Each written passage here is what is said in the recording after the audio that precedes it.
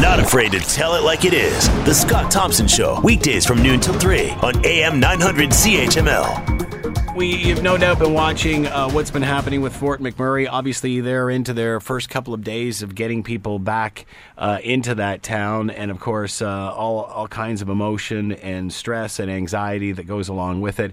And many have questioned whether that will have any effect on oil prices at all, or even them locally. Now we're finding out gas stations in British Columbia and Alberta are running out. What are these issues? Does it have anything to do with Fort Mac? To clarify all of this, Dan McTeague, or at least as much as he can. Dan McTeague is with us, analyst of GasBuddy.com, and of course the guru of gas. He's with us now, Dan McTeague. Good afternoon, Dan. How you doing?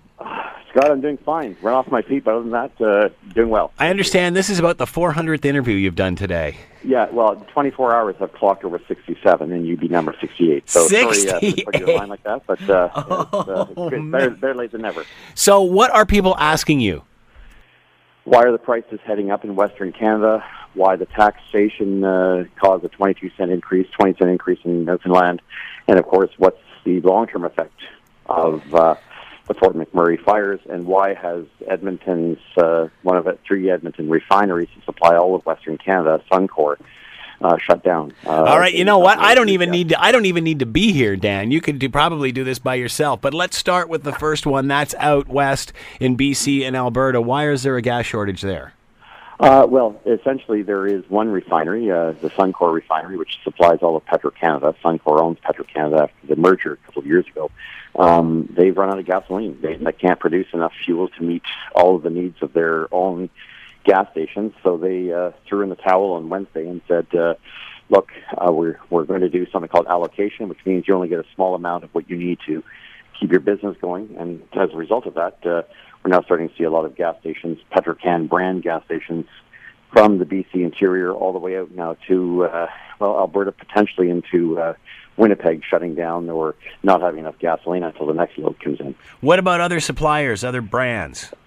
Well, of course, Suncor wants to make sure that they're selling gasoline, so they're asking other suppliers, other refiners to fill the gap, which some of them can do. But there comes a point where, as prices are rising, and I predict that for pretty much the entire country, they had a 10-cent rise from BC all the way out to Thunder Bay. In fact, some of those are taking place as we speak, but most people had advance notice. They've obviously gone up, and the lineups were there, and they've really sort of worn down the supply in the system. So that's made a bad situation that much worse. The timing on the increase couldn't have been worse, given that there's a shortage by one of the refiners. So it looks like we're going to be seeing several tenth days ahead. Whether it comes to Ontario or not is not well known.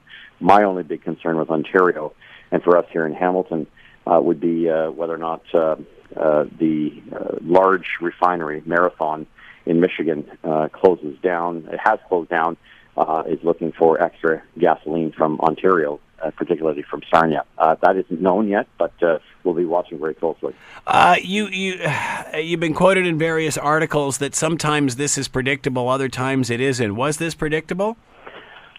Well, shortages are always predictable if, in fact, the Canadian government made the same requests of refineries as the Americans have been doing for over half a century, and that's to demand of all refineries an inventory picture. They don't have to give their names, but at least let us know what your supply is week to week so that we can let the market decide whether the price we're paying is accurate. We can let consumers know whether there's a supply shortage. So we don't do that in Canada. I'm not going to go over it again, Scott. I pushed that forward and got it through as a member of Parliament in 2005, finally, only to have the next government come in and kill it. So obviously there's a problem with transparency here, and no one in Ottawa seems to be picking up the ball. Perhaps this might move them, especially out west where the shortage. It's one thing to complain bitterly about gasoline prices. It's another thing not to have gasoline. So you talked about coming to Ontario again. Go over that again. What are the chances of that? How could this possibly spread here? Well, the U.S. Midwest market, which extends from Ohio all the way out to the Rockies, is facing a bit of a supply crunch with two refineries not able to produce enough gasoline. U.S. demand is going through the roof. The refinery in Detroit, Marathon, has been out now for 2 or 3 weeks. And what's the reason for that? What's the reason for them being out? Their unit that sulfurizes gasoline. It's called a gas oil unit. Can't produce properly, and if you have too much sulfur in your gasoline, you can't sell it because it doesn't meet environmental standards. So this, by the way, is a picture of things to come, because January 1st is going to be even lower sulfur regulations. But that'll happen on Jan 1, as you and I mentioned last time. Same time we bring in the new cap and trade allowance. So look for a several cent a liter increase at January 1. But hey, we're still only in the beginning of June, so that's several months down the road. If Marathon is looking for gasoline, it may very well knock on the door of its neighbor in Sarnia, where we have 3 refineries, Shell, Suncor, and Esso, who might be able to provide them some gasoline, but that automatically impacts the supply picture for all of Ontario. So we'll have to wait and see what happens next week. Maybe Suncor in Edmonton will get its refinery back up, but what happens in the United States, what happens in Western Canada, one way or another affects us here in Ontario. Okay, so what happened in Newfoundland? So we had an announcement on April 16th that Newfoundland's financial picture was going to crash. They had a $2 billion deficit, up from zero, up from surplus a couple of years ago when crude was bobbing around $100 or more a barrel. 40% of Newfoundland and Labrador's economy is GDP is based on oil revenues. With those dropping to half, the government was left with a major shortfall and had to find a way to compensate for that, cutting back programs, cutting back spending, but also increasing taxes everywhere. And in one fell swoop, raised taxes 16.5 cents a liter, with HST about 18.5 cents a liter. And on July 1st, they will increase their HST to 15%. So all told, about a 22 cent a liter increase going forward in the next few weeks. Obviously, we're slowly seeing percent of taxes the government claims going up and up. Ontario looks like one of the lower ones now. Does that mean they feel quite comfortable raising it, whether it's cap and trade or for anything?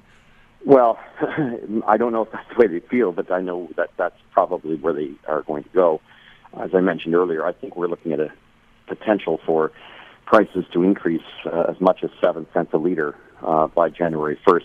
Not simply because of the cap and trade, which will be 4.5, 5 cents a liter, and it could rise by then, but also because the new North American regulations on sulfur make buying naphtha impossible. Naphtha is a very cheap filler during the winter, especially.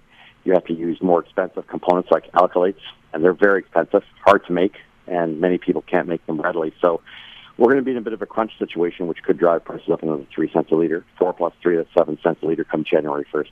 All right, so obviously summer, the heavy driving season. What are we going to see in the next 90 days? Oh, boy. I can't tell you what's going to happen in the next 90 minutes. So the market is all over the map. I think we're looking at higher prices. If you don't like the $8.9, $6.9, $9.9, you're likely to see the top end maybe $1.15.9, low end $5.9.